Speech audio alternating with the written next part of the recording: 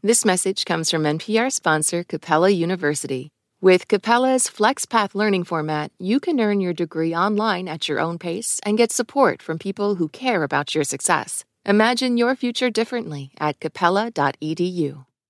Hi, I'm Julia Furlan, and this is NPR's Life Kit.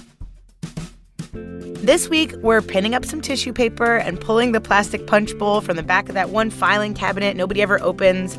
That's right, we're talking about holidays in the workplace. We asked you what your thorniest, most awkward and difficult questions were, and whew, did you get back to us. And then we asked somebody very important to answer your questions, Allison Green, whose blog Ask a Manager is one of my favorite corners of the internet. Support for this podcast and the following message come from Integrative Therapeutics, with vitamins and supplements previously available only through practitioners, including Cortisol Manager. Unlock your best self with clinician-curated supplements from Integrative Therapeutics, now on Amazon.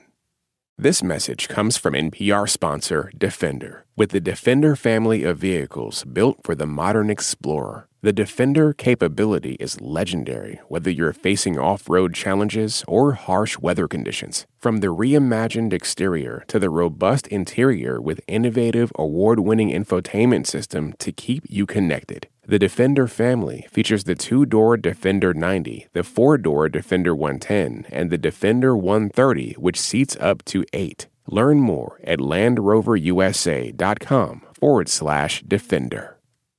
This message comes from NPR sponsor Trane. A high-performing business takes a high-performing building. Reach organizational goals while enhancing systems and reducing emissions with Trane Energy Services. Explore their consultative approach at trane.com/energy services.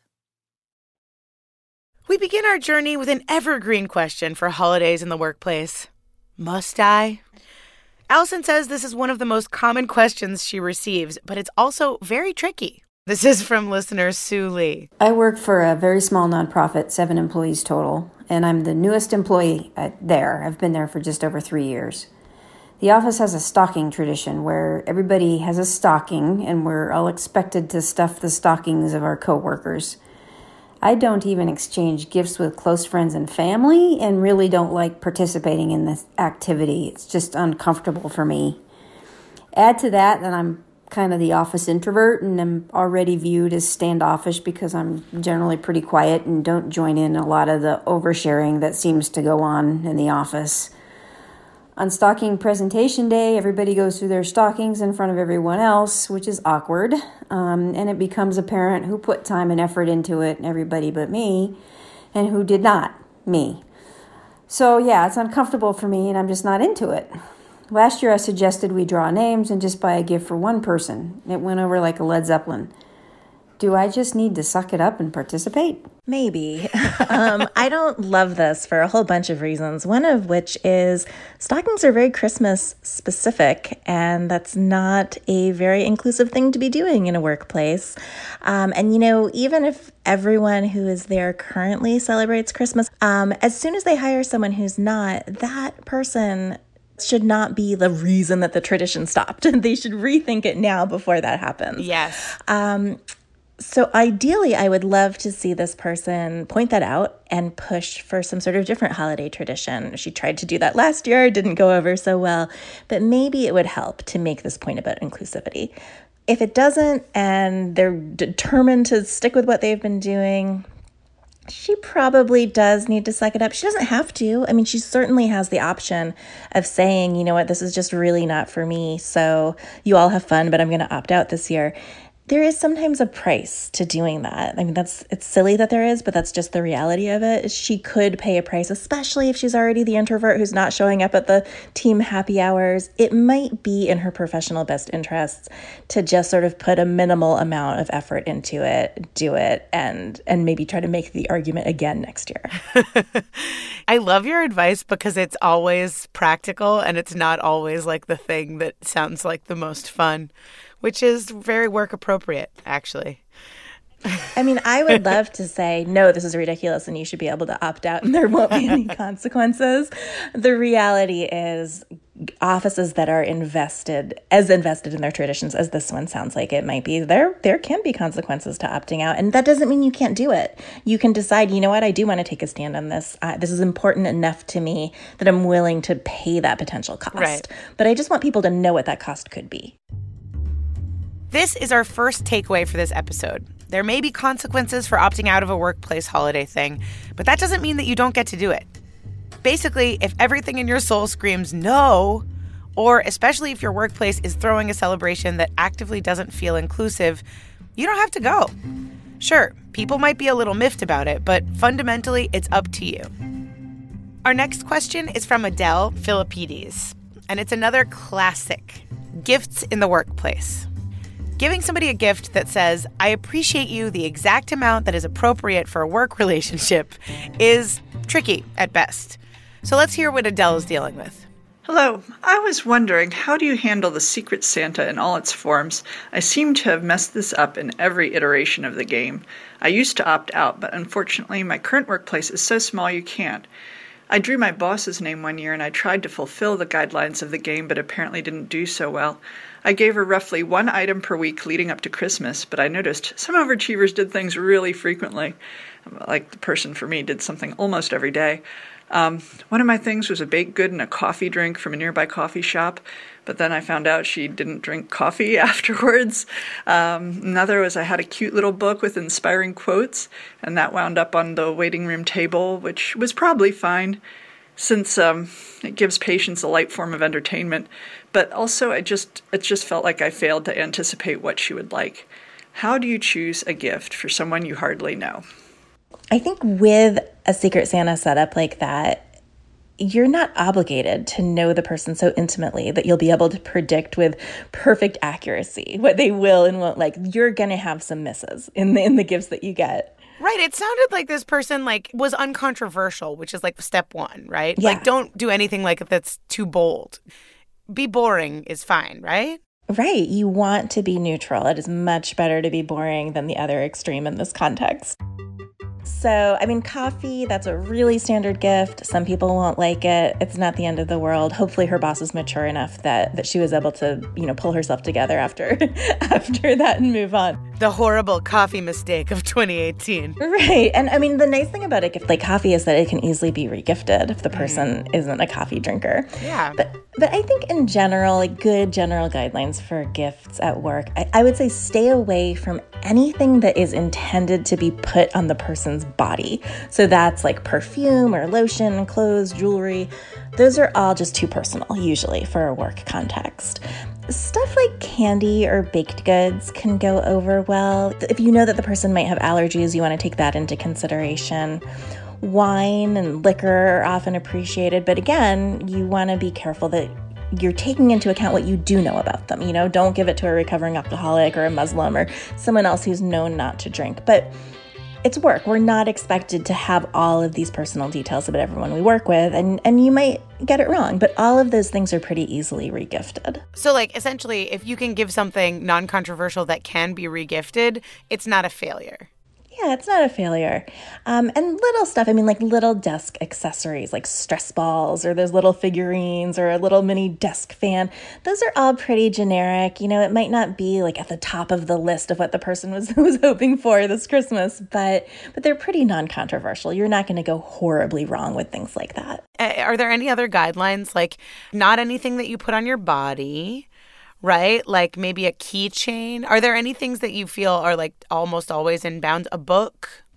Books are great as long as they aren't books with an agenda. Stay away from anything political or religious. But books, like literature, that's a good gift. I feel like there's a small amount of noticing that you can do in the weeks leading up to the Secret Santa or whatever. If you notice that they have a particular mug or they like a particular kind of tea, or there's something, if you do a small amount of sort of paying attention to what it is that they're interested in or what they're doing, that can give you some hints on what you could do. You could just get them something that they already have. Yeah, something similar to what they already have. If they're really into nice pens, maybe you get them something along those lines. And the number one piece of advice Allison has about gift giving at work is our second takeaway. Work gifts should not be too personal, so it's pretty likely that they're going to be boring. And that's fine. And get this, you can even aim to give a gift that's going to be regifted. Shocker, I know. Just don't feel like you absolutely have to nail it with them. Like, this is not like giving a gift to your mom or your significant other. It's okay if it's not exactly right. You're free. I kind of like that thought, like it doesn't matter so much. And here's a little message for all of you listening to this, sitting behind a mahogany desk, those of you who sign the checks with your fancy fountain pens. If you get to decide about giving corporate gifts, consider the best gift around before embroidering any baseball caps. I mean, honestly, money and time off are the best ones. Money and time. Did you hear that? There is no paperweight weighty enough and no travel coffee mug that could ever hold that kind of joy. Think about bonuses. Think about giving people additional time off. Some companies close for a few days or even a whole week between Christmas and New Year's. People love that. So our next question is truly one for the greatest hits album. It's the grown-up version of the group project where that one person does absolutely nothing while everybody else in the group busts their little butts off to get an A. I know that you know what I mean. Here's listener Abby Diaz. So I have been tasked with organizing the office celebrations and holiday parties, and for the most part, that's been fine without a problem. The issue that I'm having is with one person. He comes to all of the events, he participates, but he doesn't contribute in any way. And so what really gets me going is that every year when it comes time to these holiday parties, most of my coworkers contribute in some way. This guy doesn't contribute at all, but he sneaks in.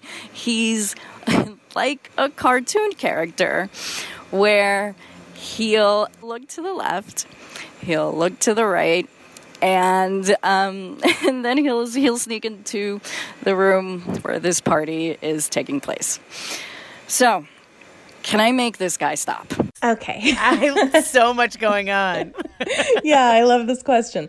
So it sounds like these are potlucks or people are pitching in money to cover the costs, and he is not doing that, but he's showing up and reaping the benefits of being there without contributing anything himself. So I think you've got to decide how much you really care and how much you really want to push it. I mean, this guy sounds like he's a jerk for a number of reasons, and I have a feeling that's playing into how irritated the caller is by this particular thing. I think I would think about how you would handle this if it were someone else who was doing this, who you liked. Would you draw a really hard line? And I think probably not. I mean, I think it's fine to say something once, like, hey, you've been coming to this stuff without contributing. We really need everyone to contribute to make it work. Can you sign up to bring a bag of chips or some napkins or something? But if that doesn't work, I would let it go, because to really insist on him stopping, I think is going to come across as very heavy-handed. Right, like the social cost will be greater. Yeah. So, I mean, this guy's annoying. He's annoying. This is one more piece of evidence of that, and it might just be worth internally rolling your eyes and moving on. Right. I mean, I feel like he's been pretty, publicly roasted in this moment. At least you can go to bed knowing that, right? That's right. That you called him a cartoon character on National Public Radio. That's close. So our third takeaway for this episode is simply, if you are always stuck being the party planner, it's okay to enlist your coworkers to help. You can even give them some different ways to participate, like bringing paper cups or maybe a bottle of sparkling cider. But being direct is going to be helpful here. I had one follow-up question for Allison that I think can apply to a lot of situations. What happens when there's some kind of workplace event and only the women or the people of color or the people who are paid the absolute least are the ones who end up organizing it? And they're not paid for that work. Oh, I'm so glad you asked about this, because so often it falls along gender lines, and it's really bad. You do not generally progress in your career by volunteering for or being assigned the office party planning, and it is vastly disproportionate in how much of that falls to women. So I think the first thing is, if you are asked to do it yourself, you should really look critically at whether or not that makes sense for your role. If you're the assistant for the department, maybe it makes perfect sense for you to be the one doing it. But if there's a bunch of people in jobs similar to yours and none of the men are being asked and only the women seem to be asked, speak up and say, hey, it seems like we tend to really rely on women for this kind of thing. Why don't we ask one of the men this time? Or maybe you don't want to call it out that explicitly. Maybe you just say, I did this the last 3 years. Can you ask John or Bob to take it on this year? And I think if you're involved in the planning and you see that a lot of women are volunteering, which often happens because of the way that we're socialized, and men aren't, again, socialization, I think you can be very direct and deliberate about trying to change that. You could say, you've volunteered a bunch. Let me see if I can get Bob pulled into this year. And if it turns out that none of the men or most of the men don't really care to help with it, it might be that as a group, your office isn't that invested in moving forward with whatever this party is, or with the way that the party is being held. Maybe people want a more low-key thing, and maybe it's okay to pull back from the planning. And here's another possibility. Just make a time at a restaurant or a bar near the office and have people show up there. Allison says that it's possible your employer might even chip in to buy a round, and that means that nobody in the office is taking on that extra labor. And if they don't want to foot the bill, and your coworkers don't want to foot the bill, maybe no one wants it enough. It's okay to not celebrate. Yep. You heard it here first. Our last question for this episode is one that really broke my heart. It's from Rachel Garrity, who writes, in my last job, a coworker used to host a holiday cookie party at her home each year. It was a big deal. Even the bosses were invited. The thing was, her house was totally inaccessible, and I, of course, was the only person in the office who used a wheelchair. My coworker never invited me to the cookie party, making the assumption that I would say no anyway because I couldn't get my chair in her home. She very thoughtfully brought me a tin of cookies the day after the party each year, but the entire situation was extremely irksome. My coworker was disability literate, so she certainly knew about the importance of inclusion. And even though the holiday cookie party was not an office-mandated event, everyone, all caps, everyone from the office went each year.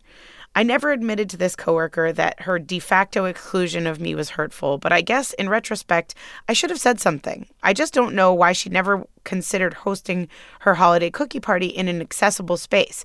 Several of our coworkers, myself included, were apartment dwellers and could easily have booked one of our party rooms. Each time she brought me that apologetic tin of cookies, I couldn't help but feel like a social leper. Some of those cookies were pretty darn delicious, though. That is terrible, especially that she wasn't even bothering to invite her. I think this is a real case of management negligence. I know that it wasn't an official work-sponsored event, but when you have something that everyone or almost everyone is going to, that becomes a work event, and the employer incurs some of the same obligations that they would incur if they were officially hosting it, including needing to look around and realizing, oh, this is completely inaccessible and we're leaving out one person because she uses a wheelchair. The manager in that situation should have stepped in and said, we love that you're doing this cookie party.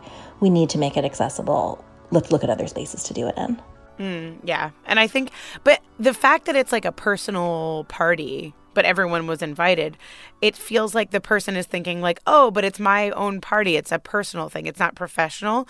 But you would say it once you invite everyone from the office, it's professional. That's exactly right.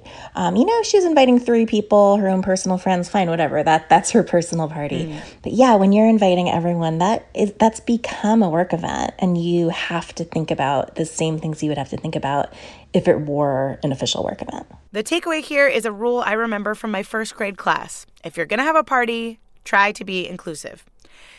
Now, I don't think that this means that you have to invite every single person to every single event, but come on, people. It's basic decency that if you're having an event and people are going to be talking about it, you should really make every effort to be as inclusive as you can. And yes, that means making sure there are non-alcoholic beverages available, and you should be inclusive of people's disabilities. It doesn't matter how good they are. Nobody wants apology cookies for a party that they're not invited to. So, as we do every episode, let's wrap up with a little holiday fun round of our takeaways for this episode. The first is that it's okay to opt out, but there might be a cost to it. Next is your office gift doesn't have to be perfect. It can just be boring. Our third takeaway is to notice who's planning the parties and to even out that labor. And our final takeaway is to try and include people, even if the party isn't at the office.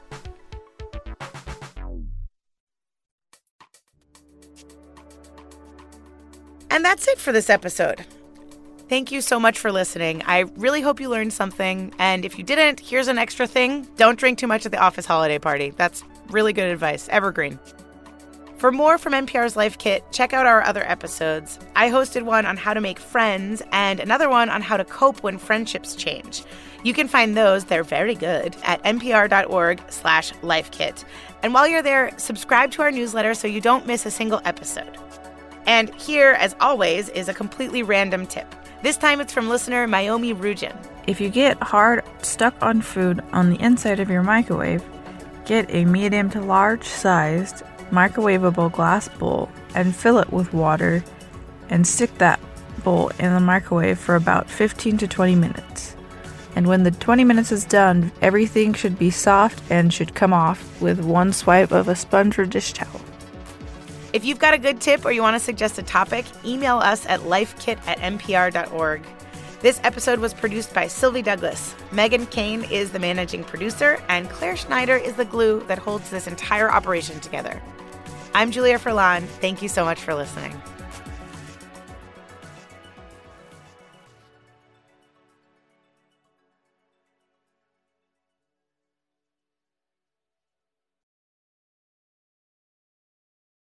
Support for this NPR podcast and the following message come from Amgen, a biotechnology pioneer leading the fight against the world's toughest diseases such as cancer, heart disease, asthma, and osteoporosis. In a new era of human health, Amgen continues to accelerate the pace of change, operating sustainably and drawing upon deep knowledge of science to push beyond what's known today. With each decade, they reliably deliver powerful new therapies to patients. Learn more at amgen.com.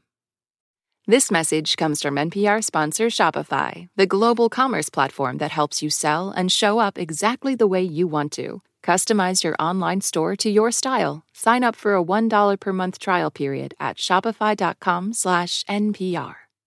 In any great story, there's a moment that sparks your curiosity. It tells you there is more to uncover. How did this happen? How did we get here? That's where Embedded comes in. We are NPR's home for documentary journalism, immersive and intimate stories. I was stone cold speechless. Nothing will ever, ever, ever, ever be the same here. Find Embedded wherever you get your podcasts.